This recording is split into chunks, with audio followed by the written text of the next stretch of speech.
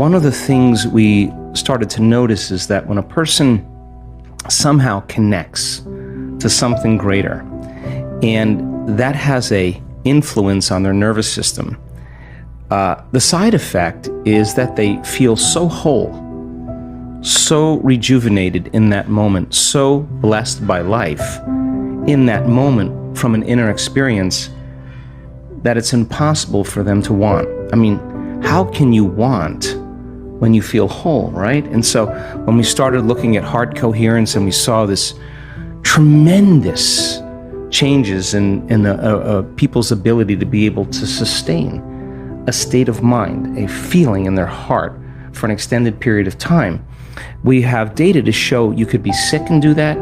You could be a vegetarian and do that. You could be a carnivore and do that. You could be rich, you could be poor. And it doesn't, if you're skinny, overweight, doesn't matter.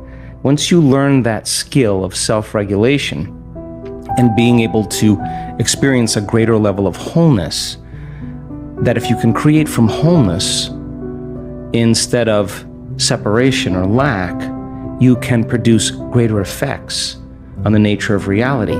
So we came from singularity, and when you're oneness or when you're source, there's no separation between cause and effect. Your thoughts create experiences when you're in oneness. We journey down the density, and now we're really separate from source. And so what happens between cause and effect is called time. So we're here now to prove to ourselves that the divine lives in us. So why not practice shortening time or the interval between cause, the thought, and the effect, the experience? And when you start seeing something appear in your life as a result of you at cause, you start getting more kind, more caring, more loving, more conscious, more present, because you feel more whole. And so people in our work come for a lot of reasons, and yes, they have challenges and health conditions. But instead of wanting to heal, I want them to learn the formula on how to heal. I want them to learn the formula on how to create reality. I want them to learn the formula that there is a door to other dimensions that they can create independent of any exogenous substance, and release latent systems in the brain that causes them to realize they're not a linear being living a linear life. They're a dimensional being living a dimensional life, and it only takes one of those experiences where you have an alteration in your identity that you can't go back to being the same person again. Now, the game changes now, because I've seen this so many times when that person runs into the divine, and there's an arousal that takes place in their nervous system. And I'm not talking about a little energy. I'm talking about energy that's so outside of normal. But the arousal isn't coming from fear, which normally creates arousal. It's not coming from aggression, which normally creates arousal. It's not coming from pain. They are running into information. They're running into something profound, and the arousal is creating ecstasy. The arousal is creating bliss. The arousal is so profound. The feeling that they're having isn't coming from anything out there. Mm-hmm. It's coming somehow from within them. And they get a taste of that, and they're less seduced by the outer world. They know where to get it. And now they have a romance with the divine. They have a date with the divine every day, because the process of creation in connecting to that field should be ecstatic. The process of healing another person should be bliss, because you need to connect to that field and create from the field instead of from matter. So there's so much cool research that changes our mind about that, because it's not matter that's emitting a field. It's the field that's creating matter. You teach people to change the field. You change the field, you change matter.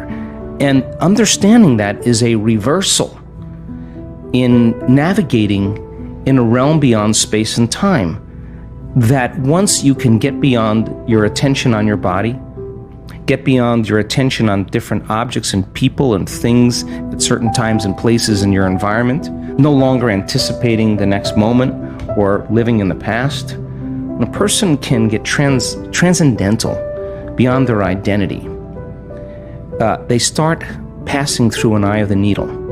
And that is their connection to that unifying field, that invisible field of energy that actually is connecting everything physical and material. And you can't use your senses when you're there. In fact, when you are there, there's a whole nother set of rules to execute in. There's no place to go. How could you go if there's no space? If there's no space, there's no time. Every thought has a frequency, and being able to create from that place is why we're here.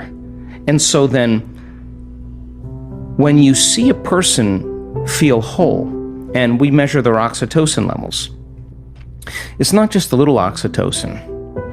The oxytocin is 200 times normal, and oxytocin signals nitric oxide. And nitric oxide signals a chemical called endothelial-derived relaxing factor, and that causes the arteries in your heart and your lungs to literally open up. And just like your sexual organs get engorged with energy and fluid and blood, when that center is aroused with the same intensity, you have a fullness in your heart. It's physiological. And when oxytocin is released, it's impossible to hold a grudge. You cannot hold a grudge because you wouldn't want to trade this feeling by judging another person. You wouldn't want to trade this feeling for any condition in your environment. And this is the beginning of unconditional love. This is the beginning of our divinity. So when you have all this energy in your heart and oxytocin levels are elevated, this is a different consciousness.